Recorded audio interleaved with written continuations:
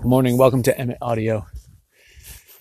So, I have 3 more days before I am done with the fall and move on to the early winter tree stuff. And I'm holding steady with finishing all the things I want to finish.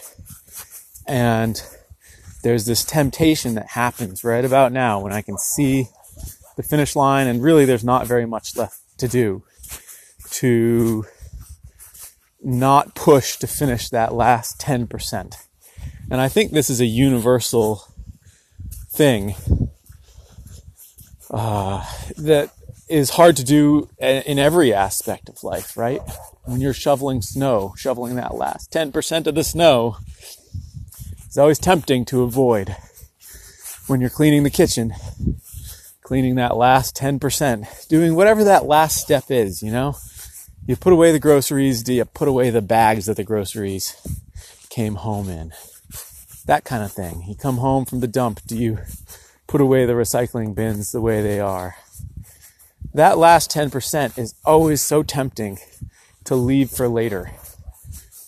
And in my experience, later just doesn't happen the way you think it does, because life moves on and you move on, and you end up with a growing pile of 10% on the office floor of stuff that you brought upstairs thinking that you'd put it away later, but you never did.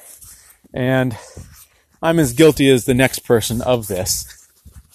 I strive in life to finish things all the way to completeness, but there are plenty of aspects where I just don't do it.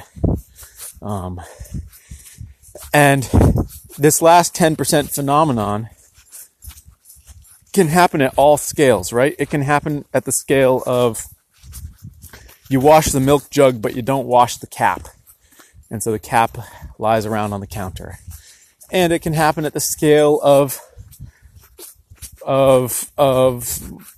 days, right? Which is sort of what I'm facing now, that I've done all of the 90% of the projects I wanted to accomplish, but I've still got 3 or 4 big-ish projects that I need to do in the next 3 days. I've got to get the magazine out the door. I've got to get the chimney swept. I've got to finish mowing the meadow and muck out the shed. There's a handful of things I've got to do, and I just got to stick with it.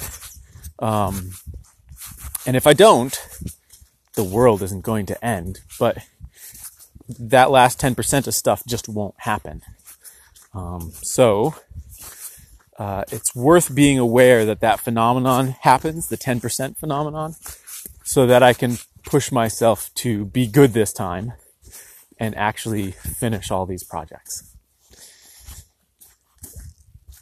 If you have thoughts on what projects you struggle with the 10% of, please let me know. Instagram is always best for reaching out.